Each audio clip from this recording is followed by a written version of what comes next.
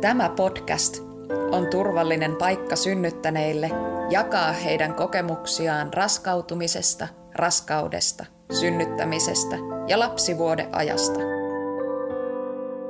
Tervetuloa seuraan. Tämä on Sydänääniä podcast ja minä olen Karoliina Kuvaja.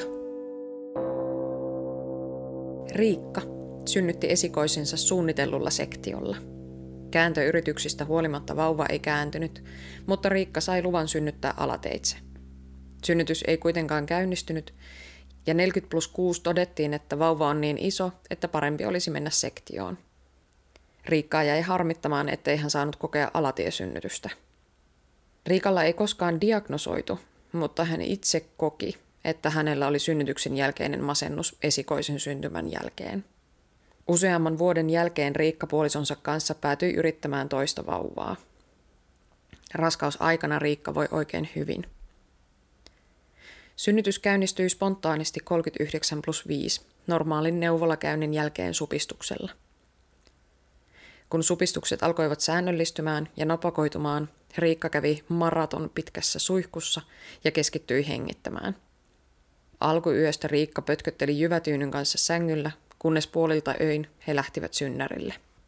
Sisätutkimuksessa Riikka oli 3 senttiä auki, hän sai luvan jäädä ja sai kipupiikin käsivarteen. Pahoinvointi hyökyi Riikan yli ja hän oksensi muutaman kerran. Hän pääsi jälleen suihkuun, joka toimi hänelle hyvin. Ilokaasu väritti Riikalle kuvan epiduraalin laittaneesta anestesialääkäristä miltei menninkäismäisenä avun tuovana hahmona. Epiduraalin vaikutuksen alla Riikka sai pari tuntia levähtää. Kun hän kävi pissalla, lapsivedet menivät pönttöön. Riikka sai vielä 2 annosta epiduraalia ja aloitti ponnistamaan ilman pakottavaa ponnistamisen tarvetta. Riikka sai ponnistusvaiheessa peräpukamat, hänelle tehtiin episiotomia ja kun vauva lopulta syntyi yhdellä ponnistuksella, Riikka sai myös repeämiä. Riikka imetti kuopusta alussa istuen monta tuntia päivässä, mikä lisäsi alapään painetta, aiheutti paljon kipua, eivätkä haavat päässeet oikein parantumaan. Vaikka alku oli raskasta fyysisen toipumisen suhteen, Riikka pääsi kuitenkin ihanaan vauvakuplaan kuopuksensa kanssa, eikä synnytyksen jälkeinen masennus uusiutunut. Sydänääniä podcast-sarjassa synnyttäneet kertovat kokemuksiaan omin sanoin. Sarja ei sisällä terveysneuvontaa, virallisia hoito-ohjeita tai synnytyksen ammattilaisten neuvoja. Jos sinua mietityttää jokin asia oman raskautesi tiimoilta, otathan yhteyttä terveydenhoitohenkilökuntaan. Terve Riikka. Tervehdys. Haluatko ensimmäiseksi esitellä itsesi? Eli olen Riikka, 37 vuotta ja 2 lapsen äiti ja asun Helsingissä. Käydään läpi tänään sun kumpaakin synnytyskokemusta, keskittyen siihen kuopuksen synnytykseen, mutta lähdetään liikkeelle siitä esikoisesta. Haluatko kertoa jotain siitä raskaudesta ja synnytyksestä? Esikoinen syntyi 2014 vuonna, tyttö, ja hän oli tällainen jääräpää, eli ei kääntynyt oikeinpäin, eli hän oli sitten perätilassa lähes koko raskauden ajan. Ja kääntöyrityksiä tai kääntöyritys tehtiin, ei hievahtanutkaan. Ja keskustelun kautta sitten, tai niin kuin omasta mielestäni olisin ollut valmis alatiesynnytykseen perätilassa. Tosiaan kuvattiinkin, magneettikuvattiin minun lantion tilavuus tai mitä sieltä nyt kuvataankaan, mutta se, että lapsi olisi sieltä sopinut tulemaan sitten väärinpäinkin ja tosiaan synnytyslupa siihen sitten tuli, mutta ei hän sitten jääräpäistä luonnetta noudattaen, niin ei hän sitten sieltä mihinkään sitten inahtanut, eli 6 päivää kun oltiin yliajalla, niin siinä vaiheessa todettiin, että nyt on vauvan koko jo sen verran reilu ja yliaikaisuuden vuoksi, niin sovittiin sitten suunniteltu sektio tuonne Porvoon sairaalaan ja sitä reittiä hän sitten sieltä syntyi. Miltä susta tuntui se sektiopäätös siinä kohtaa? Oikeastaan se oli siinä vaiheessa ihan niin sanotusti ok, että muutenkin se oma asenne ja suhtautuminen koko siihen synnytykseen oli semmoinen aika avoin, että mä en ollut hirveästi mitään semmoisia niin kuin paineita tai ennakko-odotuksia siihen ladannut. Et ehkä sitten jälkikäteen ajateltunahan se harmitti se, että ei ollut sitä synnytystä, niin kuin normaalia alatiesynnytystä päässyt kokemaan.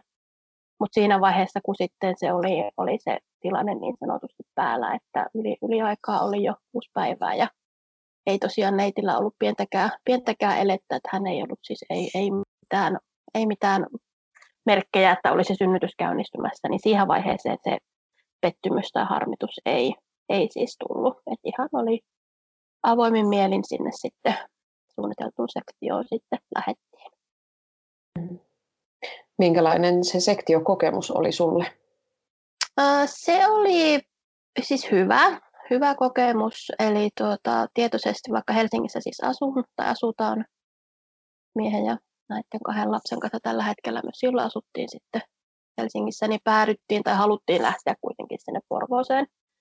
Eli mä oon kotosi Pohjois-Suomesta ja jotenkin tykkään vähän semmoisesta pienemmän mittakaavan meiningistä, niin se siitä ajatus, että saa sitten Porvoossa vähän sen pienemmän sairaalan mittakaavat ja olin muutenkin kuullut sitten Porvoosta hyvää, niin se paikan valinta helpotti sitten, että sai itse sitten lähteä sinne, minne halusi.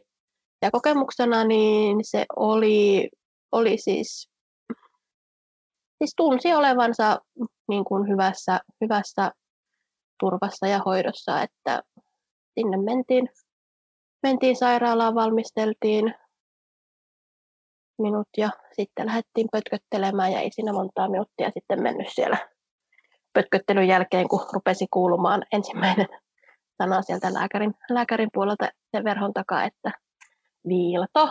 Ja siitä 2 minuuttia ja vauva olikin sitten pihalla. Miten sä toivoit siitä sektiosta? No, toipuminen oli niin kuin fyysisellä tasolla ihan hyvä. Et me oltiin 3 päivää siellä sitten sairaalassa ja oma vointi oli niin kuin koko ajan hyvä. Ja se, että niin kuin Porvoota täytyy siitäkin kiittää, että siellä oli tämmöinen vauvamyönteisyys, mikä nyt tämmöinen joku hieno diplomitermi olikaan, mutta se, että siellä esim. Mulle ei niin kuin tullut sitä tilannetta, että mä olisin joutunut sektion jälkeen yksinään sitten menemään heräämöön, vaan se, että vauva oli mulla koko ajan siis heräämössä mukana.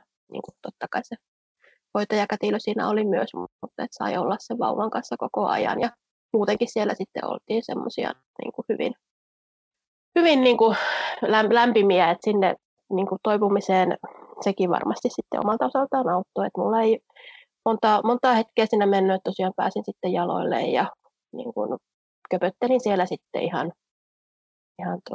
sairaalakäytävillä ja tosiaan 3. päivänä sitten päästiin kotiin. Et olihan se sitten kotona ollessa niin se sektiohaava, niin olihan se siis kipeä tai semmoinen kiristävä, että ne tikit tuntui, että sitten se nukkuminen oli vähän hankalaa ja sitten yksi mikä oli myös innoittava itselle, niin oli se, että tuo mikäs veren hyytymisen estolääkitys, siis piikitin itseäni, oliko se nyt kerran vai 2, varmaan se oli kerran päivään, että se piikittäminen oli vähän semmoinen, että siitä ei hirveän niin kuin, mieltä ylentävä kokemus ollut, mutta loppuviimein kuitenkin se toipuminen meni niin kuin fyysisesti ihan suht ok. No sitten jos lähdetään keskustelemaan siitä Kuopuksen synnytyksestä, niin haluatko sanoa jotain siitä raskautumisesta? Joo, eli Kuopuksen aikaan meillä siis Kuopus syntyi 2019 keväällä. Eli siinä oli kuitenkin siitä esikoisen syntymästä jo se useampi vuosi ennen kuin tavallaan itse oli valmis tekemään sen päätöksen, että onko meidän lapsiluku 1 vai 2. Että sen verran vielä sitä esikoisen vauvavuodesta sanoin, että mullahan ei ole diagnosoitu, enkä siihen vaiheeseen sitten osannut apua pyytää, mutta tämmöinen oma toimidiagnosointi jälkikäteen, niin jonkunasteinen synnytyksen jälkeinen masennus siinä oli itsellä, että sen niin kuin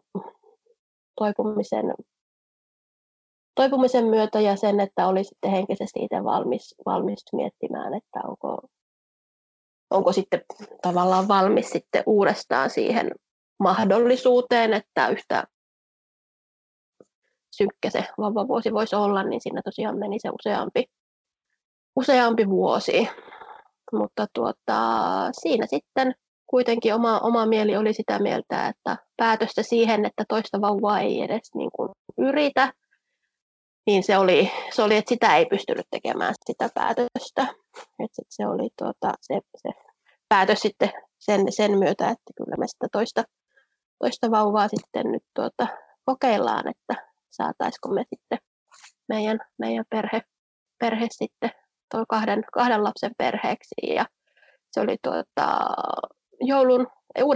uutena, eipä se ollut, kun se oli itsenäisyyspäivänä itse asiassa, kun mä sitten jätin tuon ehkäisyn minipillerit pois ja niitä sitten sinne syksylle asti sitten meni ennen kuin tämä juniori sitten ilmoitti tulostaan, että siinä ehti jo useammanlaisia tunteita siinä kokea, että ensin oli se alujännitys, että onkohan tämä nyt oikea päätös, että onko se 2 lasta kuitenkaan se mitä haluaa, ja sitten oli jo vähän pettynyt, kun ei alkanut mitään kuulumaan, että no ehkä se sitten se yksi lapsi meille on ihan riittävä, ja sitten sen ajatuksen myötä sitten, kun yhtäkkiä sitten huomasikin, että kyllä siellä näköjään 2 viivaa nyt tässä tikussa on, niin aikamoinen shokki se oli, että monenlaisia tunteita siinä ehti sitten mielessä käydä. Miten sä voit silloin raskausaikana? Molempien raskauksien aikana, niin ensimmäisen kuin toisen aikana, niin mun vointi on ollut siis tosi hyvä. Että mulla ei oikeastaan ole ollut niin kuin mitään isoja, ei ole ollut sokereiden kanssa ongelmaa. Ja, et jonkun verran toki siis ei sitä nyt sanotaan ehkä mihinkään maratonille tai pika-aitoja lähdetty siinä loppuvaiheessa menemään. Että kyllähän semmoista liitoskipua ja semmoista niin kuin raskaana olon tunnetta oli, mutta siis mielenkin puolesta ja sitten kehon puolesta niin helpot raskaudet, että mulla ei kummankaan kanssa ole esim. Ollut aamupahoinvointia ollenkaan ja ei tosiaan mitään semmoisia isompia vaivoja. Miten sä valmistauduit siihen Kuopuksen synnytykseen? No sanotaan, että oikeastaan mentiin samalla mentaliteetillä kuin tähän esikoiseenkin, että mulla ei niin kuin kummankaan aikana ole ollut hirveätä tarvetta lukea mitään opuksia tai semmoista niin kuin hirveän tieteellistä perehtymistä. Et tietenkin niin kuin paljon kattelin kaikkia vauvaohjelmia ja näitä kaikenlaisia äitiohjelmia, mitä nyt sitten on TV- ja nettipullollaan. Et niistä sitten myötä elin sitten niitä ja niistä sitten hain vähän itselle sitä vauvafiilistä ja tosiaan yritin muutenkin sitten valmistautua sillä, että estää sen ensimmäisen raskauden synnytyksen jälkeisen masennuksen, että pyysin sitten neuvolastakin ihan uuden tai eri hoitajan. Et ei siinä ensimmäisessä hoitajassa siis mitään vikaa ollut, mutta yritti just, ettei niin kuin, tekisi asiat eri tavalla, ettei sitten uusisi se ensimmäisen raskauden olotila ja muutenkin silleen niin kuin avoimin mielin. Ja se, että toki sitten nyt juniori tai tämä Kuopus nyt on sitten poika, sekin oli tavallaan eri lailla kuin sen ensimmäisen raskauden kanssa. Ja muutenkin se oma niin kuin valmistautumismoodi on ollut silleen, että mennään niin kuin avoimin mielin, että ei ladata hirveitä odotuksia tähän toisenkaan synnytykseen. Toki toivoin, että saisin kokea sen alatiesynnytyksen, että se mikä oli siinä esikoisen sektiossa jäänyt niin kuin mieltä kaihertamaan oli se, että vaikka on äiti, niin ei ole kokenut sitä synnytystä, mikä siis on ihan hullu ajatus. Totta kai siis sektio on ihan yhtä hyvä, ei siinä mitään vikaa ole, mutta jotenkin se oma mieli vaan jäi niin kuin sitä harmittelemaan. Ja sitten se, että kun ei ollut siis ensimmäistäkään supistusta kokenut, koska ei se tosiaan esikoisella ei ollut mitään aikeita sieltä tulla pois, niin ei tiennyt. Olen äiti ja olen synnytetty, mutta en tiedä mikä on siis supistus.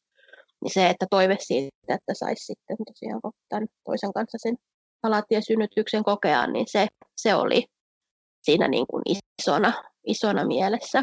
Ja sitten loppuviimein tosiaan sainkin luvan, että ei ollut mitään estettä. Ja tosiaan tämä juniori nyt sitten ymmärsi olla siinä pää alaspäin, että hän sitten oli myötämielinen.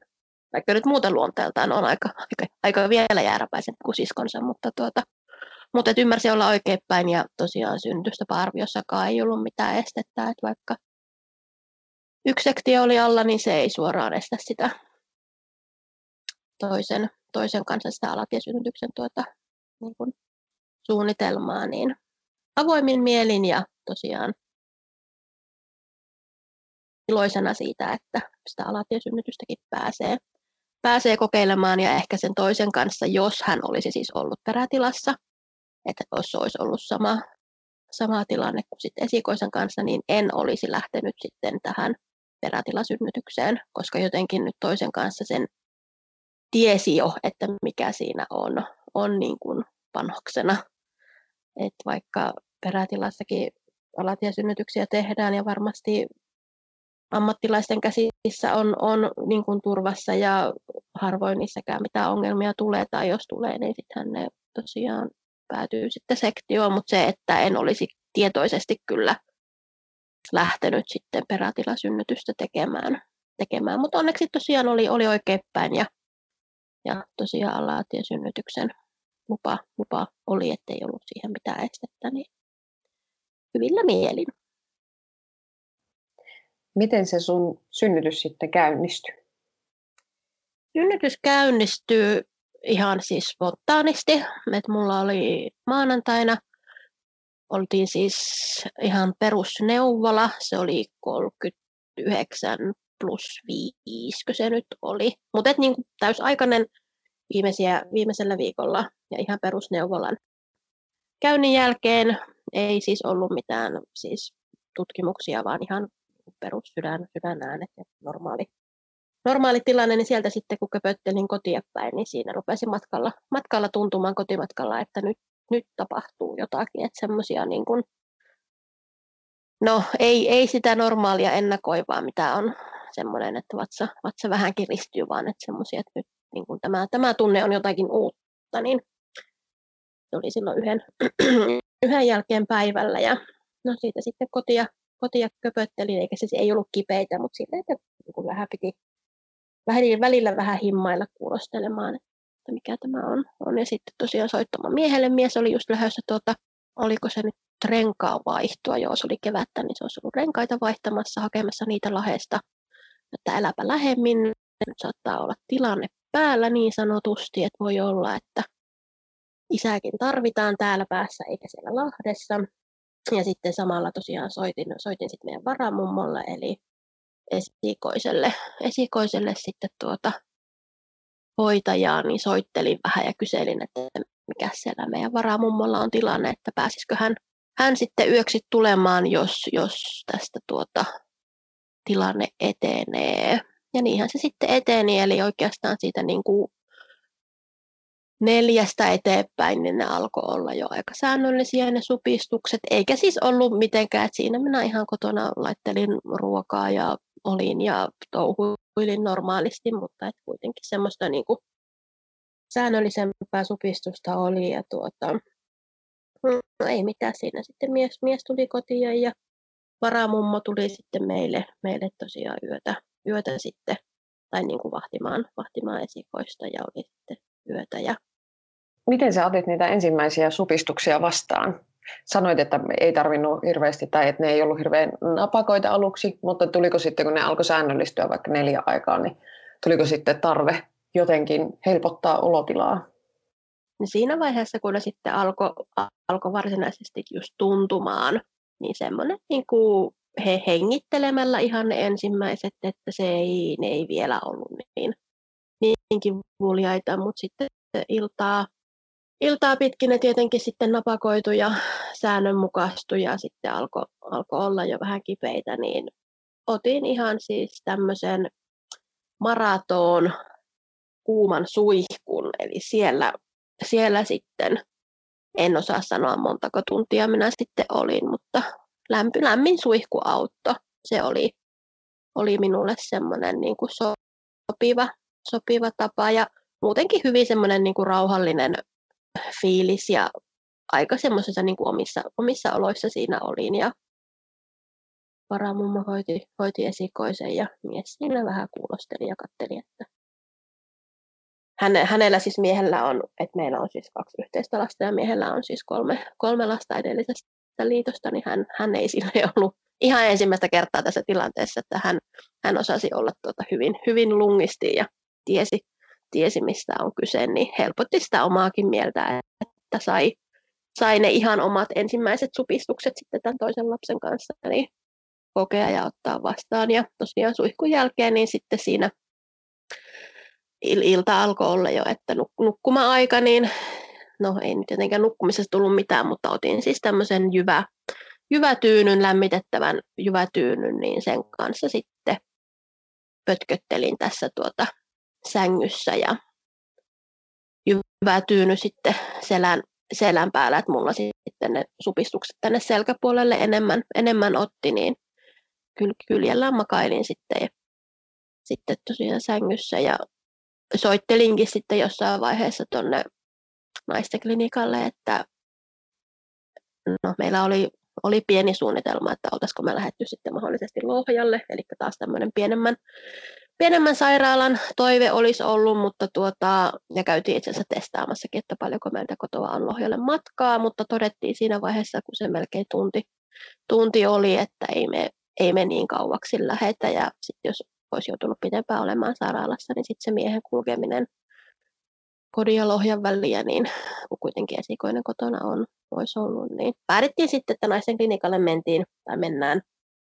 Ja tosiaan siis soitinkin silloin iltayön aikana sinne, että kun tiesin ohjeista, että supistusten väli 10 tai 5 minuuttia, eli toista kertaa niin se 10 minuuttia, ja ensimmäistä kertaa synnyttäneellä se 5 minuuttia supistusten väli, että niin kuin sairaalaa kohti lähdetään, niin sitten sitä soittelin siinä illalla ja varmistelin, että miten nyt tämmöinen, kun tavallaan toista kertaa synnytän, mutta kuitenkin siis ensimmäistä kertaa, niin sain sitten ohjeen, että siihen 5 minuuttiin voi siellä kotona olla, niin sittenhän me 5 minuuttiin odoteltiin ja mies sitten siinä tosiaan kellotti supistusten välejä tässä kun pötköteltiin sängyllä ja se oli sitten siinä puolen yön maissa alkoi se oma olotila olla sen verran jo tukala, että ei enää lämpö eikä jyvätyynyt paljon tuntunut missään, että sitä oli se tunne, että nyt tästä täytyisi varmaan jo vähän päästä tuonne parempien kivunlievitysten pariin, niin lähdettiin sitten siinä puolen yön maissa sitten ajamaan sinne naisten klinikalle ja voin todeta, että siinä meidän matka nyt ei varmaan kestänyt kuin sen 12 minuuttia, niin se, että ei se ihan riittävä se 12 minuuttia oli siinä vaiheessa supistuksia, että ei mitään puhetta, että mihinkään Lohjalle olisi jaksanut tuntia olla, että se alkoi olla sen verran kivulias se oma olotila. Miten se sairaalalle saapuminen meni? Sairaalaan kun päästiin naisten klinikalle, niin tietenkin ensin mentiin siihen, ja olin siis soittanut matkalta jo, että olemme siis tulossa, että toisen puhelun otin siinä, että nyt lähdettiin ja tullaan, niin siitä mikä infopiste tai mikä respa se on, niin siitä tiedot ylös, ja no tietenkin, että siihen päästiin, niin se oli aika pitkä se käytävä sinne, kun siinä tosiaan pysäyttiin aina hengittelemään, että selvisi aina sen supistuksen yli, mutta ei mitään, pääsin suoraan sisälle, kirjasivat minut sinne ja siihen ensimmäiseen tutkimushuoneeseen sitten pötkölleen pöydälle ja katsottiin vauvan käyrät ja tehtiin sisätutkimus ja todettiin, että 3 senttiä olin auki siinä vaiheessa, että ihan sain luvan jäädä. Ja tosiaan tämä meidän kätilö oli siinä hyvin tämmöinen näpäkkä toiminnan nainen, niin hän sitten ensimmäisenä junttasi mulle kipupiikin tuohon käsivarteen ja rupesi sitten asiaa siinä hyvin ammattitaitoisesti hoitamaan. Ja mullahan siinä sitten se oma vointi meni siihen, että siinä alkoi sitten olla vähän huono olo ja sitten pyysin sitten oksennuspussia ja siihen sitten tosiaan pari kertaa sain oksentaakin, kun se vointi sen vaati, mutta ei se sitten onneksi se jäi siihen pariin huonoon hetkeen tai huonovointiseen hetkeen ja siitä sitten sain taas luvan lähteä sinne lämpimään suihkuun. Otin sinne semmoisen jumppapallon sitten kaveriksi ja siellä taas sitten jonkun tovin jumppapallon kanssa pötköttelin, makasinko minä sen päällä vai oliko se mulla tukena siinä, kun sitten kyykin siellä lämpimän suihkun ollaan. Mutta siinä sitten supistusten kanssa mentiin, että odoteltiin tai seurailtiin tilannetta ja mä en muista, oltiinko me siinä eka tutkimushuoneessa ja tosiaan siellä suihkussa, niin olisiko me ollut joku tunti ehkä, vähän hankala arvioida, en ihan tarkkaan muista, mutta kuitenkin joku hetki. Ja siinä sitten kuitenkin sitten jossain vaiheessa sain sitten luvan siirtyä sinne ihan synnytyssalin puolelle. Että olisiko se ollut sitten joskus kolmen aikoihin sitten, kun sinne päästiin ja siellä sitten jatkettiin hommaa niin sanotusti. Miten tiheästi, muistatko ollenkaan, tuli supistuksia siinä vaiheessa, kun lähditte sinne salin puolelle? Kyllä niissä siis välillä taukoa oli, että ei ne nyt ihan siis niin kuin non-stoppina tullut, mutta kyllä niitä ihan sanotaan kiitettävän usein tuli, että ei niissä kauhean montaa hetkeä ollut sitten välissä, mutta tosiaan tarkkaa aikaa en ihan nyt osaa sanoa, että sitten ei enää kellotettu mitään, että lähinnä se meni siinä omassa kuplassa, että sitä tosiaan sinnitteli ja otti niitä supistuksia sitten vastaan. Mutta sitten kun päästiin sinne synnytyssalin puolelle, niin sieltä sitten saatiin vähän lisää jeesiä, että sain se TENS-laitteen lätkät tonne selkäpuolelle, että ne tosiaan kun omat supistukset meni sinne selän puolelle ja tuntui, että vähän niin kuin jalkoihin, niin se oli ihan hyvä ja sitten ihan ilokaasulla, että siinä vanha laitesukeltaja, tai siis joskus nuorempana on laitesukellusta vähän aikaa harrastanut, niin auttoi sitten tähän ilokaasumaskin kanssa, niin siinä otettiin hyvin pitkiä henkosia hartaudella, että sen huomasi, että se ilokaasu oli siinä mielessä jännä, että aina kun tunsi, että supistus on tulossa, niin sitä oli niin kuin hyvin tarkka olla se ajoituksen kanssa, että se alkoi supistus, niin se oli saman tien ruvettava sitten vetämään sitä maskia ihan täysin palkein, että sai sen ilokaasuvaikutuksen sitten niin kuin päälle ennen kuin se tavallaan terävin kärki siinä supistuksessa tuli. Ja sitten tosiaan siihen kaveriksi se TENS-laite, että siinä oli se säätönappi, niin aina vaan sitten volyymit kaakkoon siitä samalla, kun sitten supistus lähti käyntiin, niin sinniteltiin sitten se, sanotaan noin reilu tunti ehkä joo. Että 3-4 mentiin sillä. Oliko naisten klinikalla miten kiireistä? Oliko teillä kätilö siellä paikalla vai oliko hän aina välillä tuli käymään katsomaan, että miten sä jaksat ja sitten lähti muihin hommiin? Juurikin näin. Eli kyllähän se kätilö siinä oli hyvin kiireinen, tai ei voi sanoa, että hyvin kiireinen, kyllähän niin kuin hoisi aina eri nainen sitten kävi. Mutta joo, ei ollut siis koko aikaa se kätilö siinä, että miehen kanssa me siinä kaksistaan oltiin. Ja siinähän sitten niin kuin tulikin siinä 4 aikaa se tunne, kun kätilö siis ei ollut siinä vaiheessa, että me oltiin siellä kaksistaan näistä ilokaasua siellä revin naamariin, niin tuli se tunne, että nyt ei enää nämä riitä, niin mies sitten hälytti sitten tosiaan kätilön sinne paikalle. Siinä meni hetki ennen kuin hän saapui, ja hän oli siis eri kuin se, joka oli sitten edellisellä kerralla ollut, niin totesin, että nyt on epiduraalin paikka, että ei enää nämä tenssit eikä ilokaasut tähän riitä, niin siinä vaiheessa sitten hän tarkisti tilanteen, että paljonko on auki, niin se oli 7 senttiä on kirjattu papereihin, että siinä vaiheessa oli tilanne, niin hänellehän sitten jotenkin, tai niin kuin kävi ilmi, että on vähän kiire sen epiduraalin kanssa, että ehtii sen saada. Että mulla ei siis lapsivedet ollut vielä mennyt siinä vaiheessa, että siellä oli semmoinen niin kuin joku rakkokello, tai millä termillä sitä nyt sanottiin, mutta että siellä oli siis vielä noin lapsivedet tosiaan sisällä, ja siihen sitten pullistui se semmoinen vesikello sitten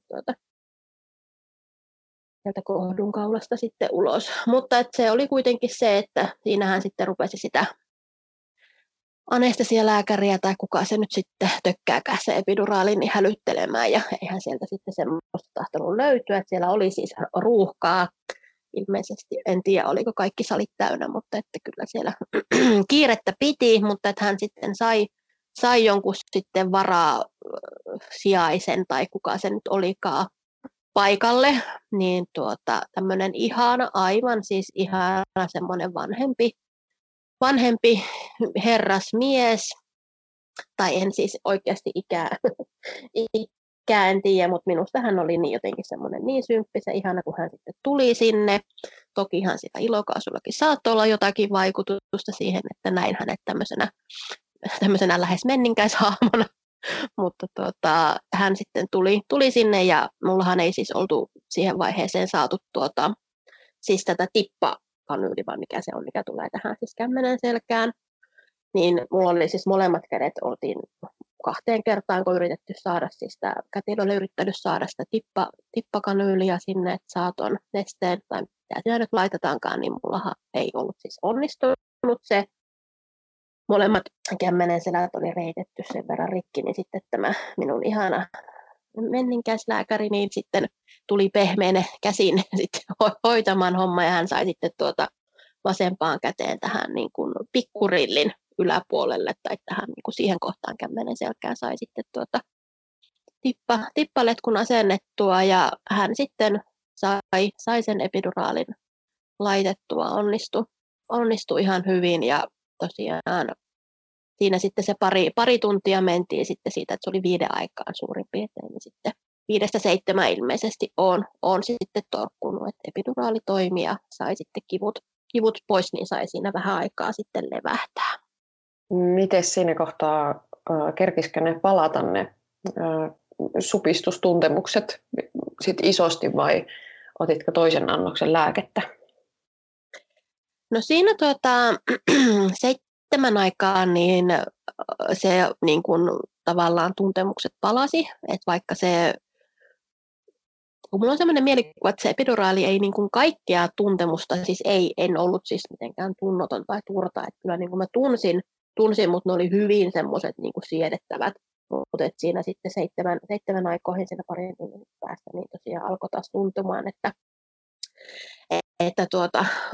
uuden epiduraalin tarve on, että siis vauva ei ollut vielä siinä vaiheessa, niin kuin, tai en ollut täysin vielä avautunut siihen 10 senttiin, ja ei ollut vielä se vaihe, että lähdettäisiin ponnistamaan, niin todettiin, tai pyysin sitten sen toisen annoksen, että siinä vaiheessa sitten käyn sitten vessassa ihan pissalla siinä vaiheessa, niin otin miehen sitten siihen mukaan, käsikynkkää vähän minua tukemaan ja köpöttelin sitten siihen vessan puolelle. Ja se, että pääsin sitten siihen pöntölle istumaan, niin niin sitten tapahtui tällainen pienimuotoinen räjähdys, eli siis lapsivesi sitten niin kuin kuulumaan semmoinen iso naps tai box, ja sitten sinne pönttöön sitten valahti se koko lapsivesimäärä, ja oli siis ihan kirkasta, ei ollut mitään huonoja merkkejä siinä, niin ei mitään, siitä sitten takaisin köpöttelin pedille, ja tosiaan sain sen toisen annoksen sitten sitä epiduraalia, että sisätutkimus tehtiin, niin se oli ennen sitä lapsiveden meno oli ollut sen 9 senttiä jo auki just sen lapsivesikellon kanssa olin siis jo 9 senttiin avautunut, mutta sitten kun se paine pieneni, kun se lapsivesi meni, niin sitten 8 senttiin se pieneni, mutta ei mitään, kuitenkin synnytys edistyi hyvin ja siinä sitten 9 aikaan sitten sain sen toisen annoksen sitä epiduraalia ja sitten taas ihan on ollut suhteellisen niin kuin levollisin mielin, että kyllä siinä niin kuin vähän yritin asentoa vaihtaa, että aika pitkälti on siis selällään pötkötellyt siinä pedillä. Että vähän siinä sitten yritin, että onko se niin kuin helpompi olla jalkeilla tai että olisiko sitten semmoinen niin kuin kontallaan tai niin kuin nojaamassa siihen niin kuin sängyn päätyyn, mutta se ei niin kuin ne asennot tuntunut hyvältä, että siinä sitten selällään sitten pötköttelin ja 10 jälkeen sitten siihen tuli tämä kätilö ja hänellä oli siis tämä kätilöharjoittelija mukana ja mä olin saanut siis sen kolmannen annoksen sitä epiduraalia siinä 9 maissa, eli siinä alkoi tämän kolmannen epiduraalipompsin vaikutus olla jo niin sanotusti siellä lopuillaan, niin tämä kätilö sitten totesi, että nyt alkaisi olla sitten aika se vauvakin sieltä jo saada pihalle tämän kolmannen vaikutuksen tai kolmannen epiduraalin vaikutuksen aikana. Ja vauva oli niin kuin ylhäällä, että hän ei ollut niin kuin laskeutunut, vaikka niin kuin olin 10 senttiä siinä vaiheessa jo auki, että niin sanotusti valmiina, mutta että vauva oli jäänyt niin kuin ylös, että hän ei niin kuin päässyt tai jostain syystä tullut tai suostunut niin kuin laskeutumaan alaspäin. Ja kuitenkin se oma niin kuin paras asento siihen oli sitten olla niin kuin siinä pötköllään siinä selällään sängyllä. Niin siinä sitten 10.30 sitten aloin sitten tosiaan tämän kätilön sitten ohjeistuksella ja kannustuksella sitten ponnistamaan, että tämä epiduraali vaikutti vielä jonkun verran, että sitten ei nyt mikään semmoinen, niin kuin, ei ollut mikään järjetön ponnistamisen tarve, eikä mitään semmoista, että pakko saada tämä vauva pihalle niin kuin semmoista fiilistä, mutta että kun nyt kätilö sanoo, että nyt on hyvä hetki kokeilla, niin ei sitten siinä 10.30 sitten aloin ponnistamaan ja hän sitten toi ne, kun tosiaan pötköttelin, niin hän sitten toi sitten jossain vaiheessa ne jalat sitten asetettua, niin siinä sitten ponnistelin ja ilmeisesti ponnistin ihan niin kuin oikeaan suuntaan, että kätilö niin kuin kädellä tai paino tai siis tuki tai jotakin se niin kuin sanoi, että ponnista tänne päin. Et mä tunsin kyllä, että hän niin kuin näytti sitten kädellä tai sormilla sen suunnan, että tänne päin. Että kyllähän se aikamoista pinnistämistä oli, että sitä ei turhaan sanota, että ponnistaminen on kuin olisit hyvin, hyvin kovassa kakkahädässä ja yrittäisit olla mahdollisimman saada pitkän ummetuksen jälkeen sisään ulos. Et kyllä siinä sitten, kun sitä yritti ponnistaa ja ei mitään vauvaa tule pihalle, että enemmän sieltä sitten peräsuoli tulee pihalle. Ja no niin, siinä sitten vähän kävikin, että sain sitten tosi kivat peräpukaamat sitten synnytyksen jälkeen myös lahjaksi, mutta siinä sitten 20 minuuttia sitten siinä puhkuin ja ponnistin, ja kyllähän siinä sitä epätoivoa alkoi olla, että ei tästä tule mitään, että tässä kyllä tosiaan joku verisoni aivopää poksahtaa, räjähtää ennemmin kuin tätä mitään vauvaa tulee. Kyllä sitten vaan niin kuin jotenkin sisulla sitten aina niin kuin vaan uudestaan sitten yritti ja vähän välitti siitä peräsuonitilanteesta, että kyllähän ne niin kuin kipeä oli ja kipeä teki, että ei se mitenkään ollut semmoinen turtatilanne, mutta siinä tosiaan 10:11 niin vielä sitten viimeisen kerran sitten ponnistin, että siinä oli tämä kätilöharjoittelija, mä kuulin sen verran, kun he siinä keskustelivat, että olisiko jo tämmöisen niin kuin imuukuppisynnytyksen paikka, siis tämä sanotaan harjoittelija sille pääkätilölle, ja pääkätilö oli, että ei ole vielä tilanne siinä, niin ehkä siitäkin sitten vähän itse sisuntuneena, että en minä nyt mitään imukuppia halua. Kaikkea, mitä suositellaan, niin valmis kokeilemaan, mutta en minä ehkä siihen sitten halua. Ja tokihan tämä pääkätilö oli siis leikannut välilihaa. Hän itse asiassa leikkasi kaksi kertaa, että eka vähän sen ja sitten napsasi vähän lisää. Niin, siinäkin sitten viimeisen supistuksen tai sen ponnistamisen kanssa, niin yhtäkkiä sitten vaan tuli semmoinen niin kuin valahtamisen tunne, että ei se mitenkään niin kuin pullahtanut eikä plopsahtanut vaan. Ja mä muistan, koska se kätilöharjoittelija oli siinä just jotenkin niin kuin minun siinä katsekontaktissa siinä jalkopäässä, niin hänellekin tuli siis kiire, eli siis vauva siis tuli sitten yhdellä rysäyksellä sieltä. Hyvä, ettei lattialle tipahtanut, että tämä harjoittelija sitten vähän koppasi sitten kiinni, että siinä ei ehitty tukea päätä eikä tehdä mitään näitä muita kommervenkkejä, että siinähän sitten kun kerralla tultiin maailmaan, niin kyllähän se sitten sen verran tosiaan repesi ja repäsi sitten paikkoja tullessaan, että niitä sitten saatiin kursia sitten kokoon. Mutta ei mitään, viheltävällä varmistin siinä, kun tämä valahdus tuntui, että ai nytkö se tuli, syntyykö se.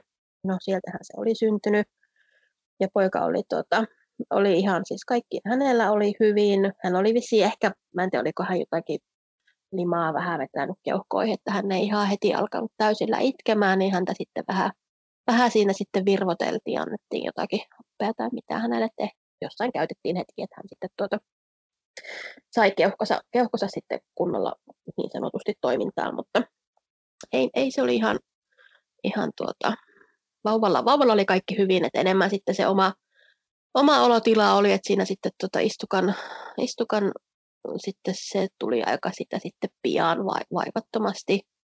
Vähän aikaa siinä sitten odoteltiin sitä, mutta että sitten sen jälkeen kun tämä pääkätilö sitten rupesi katsomaan sitten näitä vaurioita, niin mä en tiedä, mulla oli ilmeisesti ollut joku päällä ja mies kuvasi sitten tilannetta sillä, että kun tämä kätilö rupesi sitten tarkistamaan, että mitä siellä on tilannetikkejä tai muuta kun tarvitaan, niin hän otti sen sideharsutupon sitten pois siitä, niin sieltä sitten veri vaan lensi siis kaaressa hänen päällensä. Itse en tätä onneksi nähnyt, mutta mies tätä kuvasi minulle sitten jälkikäteen, että se oli sen verran sitten repässyt sitten vauva sitä. Ei mitään, kätilö ei siitä mitään hätkähtänyt, että hän sitten otti, siis ei ollut siis mitenkään niin pahaa repeämään, että olisi joutunut siis mihinkään niin kuin leikkaussaliin, että hän sitten otti siitä tilanteen haltuun ja rupesi sitten paikkoja kursimaan ja kyllä mä siinä varmaan sen jonkun tunnin verran, mitä minä siinä pötköttelin, että hän ompeleita teki ja kysyin sitten häneltä jälkikäteen, että montako tikkiä sinne sitten tuli. Ja hän diplomaattisesti totesi, että riittävä määrä. Että verenhukka oli reilu litra, oliko se 1,2 litraa taisi olla kaiken kaikkiaan verenhukka siinä, että siinä sitten vähän nesteytystäkin sain, että siinä myös sitten toinen verenpaikka, että paikalle kutsuttu lisäkätilö, niin hän sitten yritti ilmeisesti saada mulle jonkun uudenkin tippapaikan, että se yksi tippakanyyli ei riittänyt, niin hän sitten kävi taas reittämässä minun käden selät. No eihän se sitä saanut, kun ei ne minun luonet ei siellä ollut yhteistyökykyisiä, mutta saivat kuitenkin sen yhden menninkäs anestesialääkärin tippakanuulin kautta minut sitten nesteytettyä kuntoon, että ei että verenhukkaa ei niin paljon ollut, että olisi ollut vaaraa. Ja muutenkin se oma fiilis oli koko ajan, vaikka niitä tapahtumia oli ja veri lensi ja lapsi meinasi tippua sieltä ja näin, mutta semmoinen niin kuin jotenkin loppuviimein se oma fiilis kuitenkin oli koko ajan sille, että tässä on niin kuin hyvä olla ja turvallinen ja semmoinen niin kuin rauhallinen, että se taisi itse asiassa se toinen kätilö vähän niin kuin ihmetelläkin, että miten minä niin rauhallinen olin, mutta mä että no ei mulla tässä mitään hätää ole, että mä oon ammattilaisten käsissä ja mulla on ihan tilanne huomioon ottaen niin hyvä olla tässä. Miten kauan te olitte sairaalalla sen synnytyksen jälkeen? Me oltiin sairaalalla, me oltiin siis yksi yö, että meillä oli silloin esikoisen kanssa Porvoossa tilanne, että me saatiin perhehuone, että siinähän nyt ei sitten ollut siellä mitään, kun kolme yötä saatiin olla sitten perheenä ja mies paikalla, että täällä nyt sitten naisten klinikalla niin pääsin sitten neljän hengen huoneeseen, niin totesin sen yhden yön jälkeen, että en minä täällä saa nukuttua ja kuitenkin kun oma vointi oli kaikesta huolimatta ihan hyvä ja vauvalla oli kaikki hyvin, niin me päästiin sitten, oltiinko me se 1,5 vuorokautta, että oliko se sitten, vauva syntyi 10:11, niin oliko se sitten seuraavana päivänä, oliko se 6 aikaan, kun sitten kotiutettiin. kotiin. Et meillä piti käydä joku verikoe sitten vielä niin kuin sen kotiutumisen jälkeen sit päivän 2 sisällä antamassa. Et sen verran käytiin sitten siellä labrassa, mutta että 1,5 vuorokautta se riitti minulle. Haluatko sanoa jotain imetyksestä? No imetys oli mulle semmoinen itsestäänselvyys, että esikoisen kanssa mä siis imetin häntä 2 vuotta 4 kuukautta ja hänen kanssaan tiesi, mitä se niin kuin on. Et vaikka imetin pitkään, täysimetyksellä oli vauva, tämä siis esikoinen, niin kyllähän minä olin niin kipeä. Siis mulla oli molemmat rinnat oli ihan siis verillä ja siis se oli niin kuin, siis se kipu siinä, kun se vauva ottaa sen niin imetys. Vaikka hänelläkin ilmeisesti oli ihan hyvä se imuote, mutta se oli niin kova rasitus sitten yhtäkkiä vaan rinnoille se imettäminen, niin se, että se tunne, kun se vauva nappaa siitä nälkäisenä siitä rinnasta kiinni ja se tuntuu, kun sinne lyötäisiin joku puukko. Niin siitä vähän siis viisastuneena tämän toisen kanssa, niin ihan kuule kunnon lanoliinit vaan käyttöön, niitä sitten rasvasin semmoisella kuule ihan ronskilla otteella molemmin käsin ja tavallaan pidin huolta, että se ei niin kuin se imettämisen aloitus ole sitten toisen kanssa näin kivuliasta. Ja tosiaan täys imetin. Et tokihan siinä sitten se oma virhe, mikä nyt ehkä oli sen imettämisen kanssa, niin mä oon siis tottunut aina imettämään, että siis istualtaan vauva sylissä. Et esikoisen kanssa en harrastanut siis, että olisin niin kuin makultaan niin kuin kylkiasen tai mikä se nyt on, mutta siis makultaan en imettänyt esikoista ollenkaan. Ja en sitten älynyt tämän toisen kanssa, että aivan mullahan siis alapää on ihan niin kuin niin sanotusti tohjona. Ja sitähän ei siis suositella, että näiden tikkien kanssa hirveästi siis painoa niin kuin tavallaan sinne niin kuin annetaan tai asetetaan, että semmoinen niin kuin makuu-kylkiasento olisi ollut hyvä.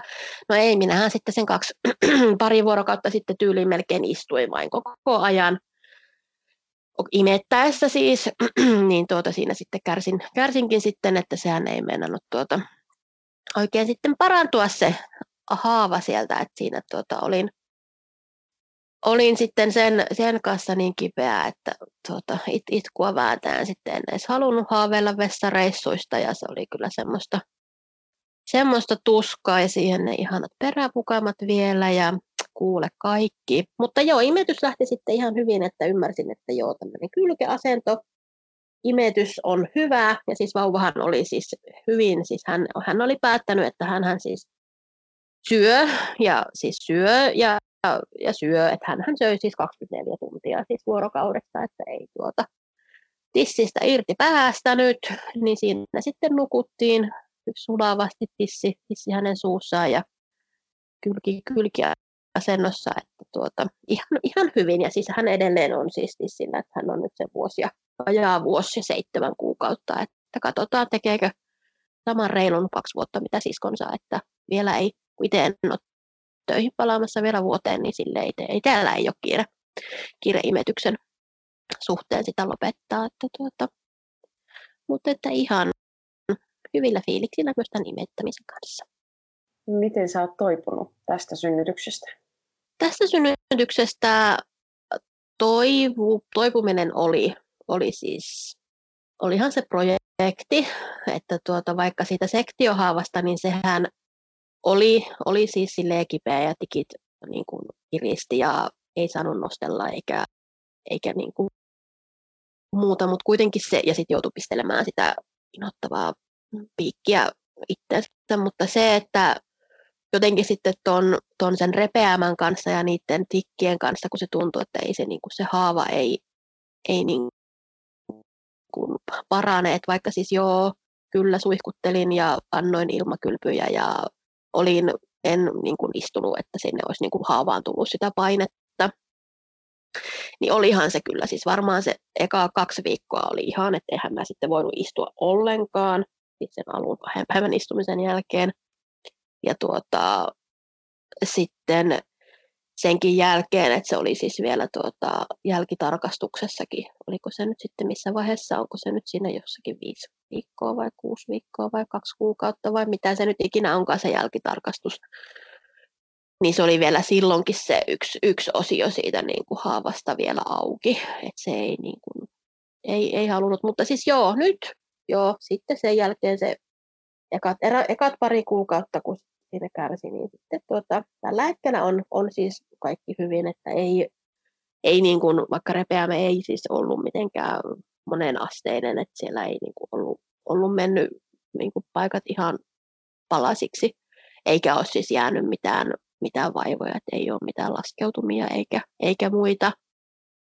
Et siihen nähen niin kuin hyvin olen toipunut. Toki kun edelleen imetän, niin se nyt on tässä vielä sitten mikä vauvana tai vauva-arkeen vielä kiinteästi kuuluva osio, mutta muuten olen mielestäni toipunut hyvin ja se esikoisen tavallaan synnytyksen jälkeinen masennus, niin sehän ei siis onneksi toistunut, että on ollut semmoinen niin kuin ihan iloisin hyvillä mielin ja se, että oikeastaan nyt toisen kanssa vasta sai kokea oikeasti sen vauvakuplan, että mitä se on se vauvaan hullaantuminen, että sen, no en tiedä onko sillä väliä, että onko se nyt ollut sektio tai alatiesynnytys, mutta tosiaan tämän sektiolla syntyneen esikoisen jälkeen niin ei mulla ollut semmoista fiilistä, että sitä olisi niin kuin halunnut vaan olla ja tuoksutella sitä vauvaa ja semmoista niin kuin, mitä se nyt on, pesimistä.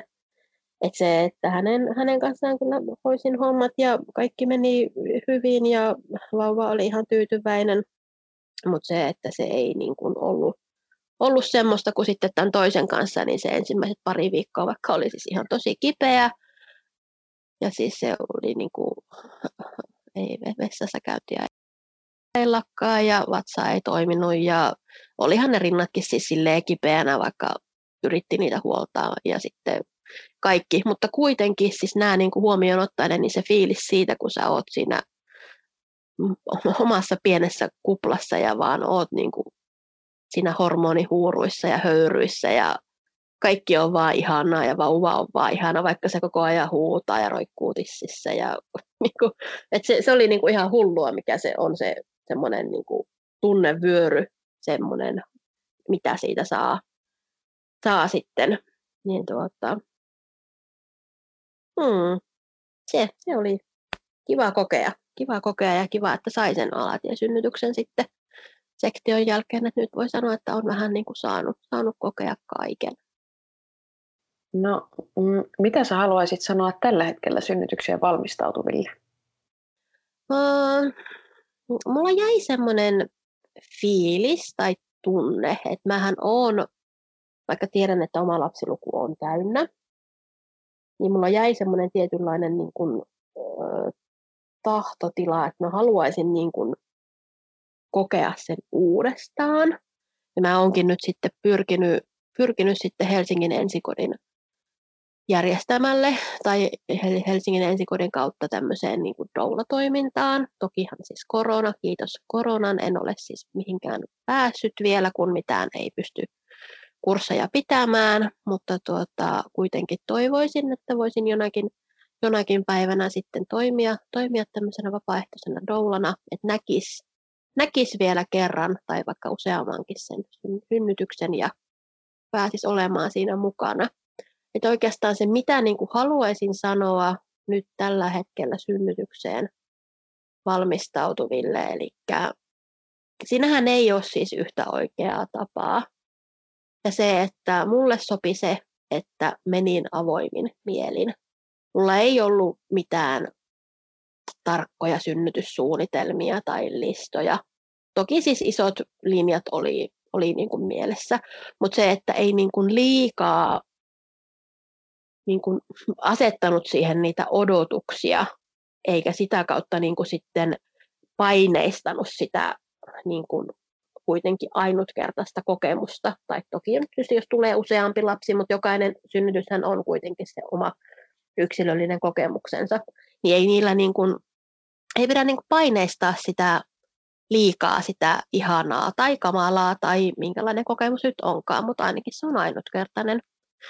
Et mulle sopi se, että avoimin mielin, toki nyt silleen ei ihan semmoisena, tai en mennyt silleen nyt ihan päättömänä semmoisena, että no mitähän siellä tapahtuu, että toki nyt semmoiset suuret linjat tiesi, mitä siellä tulee tapahtumaan, mutta avoimin mielin ja ottaa vastaan sen, mitä annetaan ja ainakin itse saa olla kiitollinen siitä, että pystyy niin kuin luottamaan siihen ammattitaitoiseen väkeen, mitä siellä oli.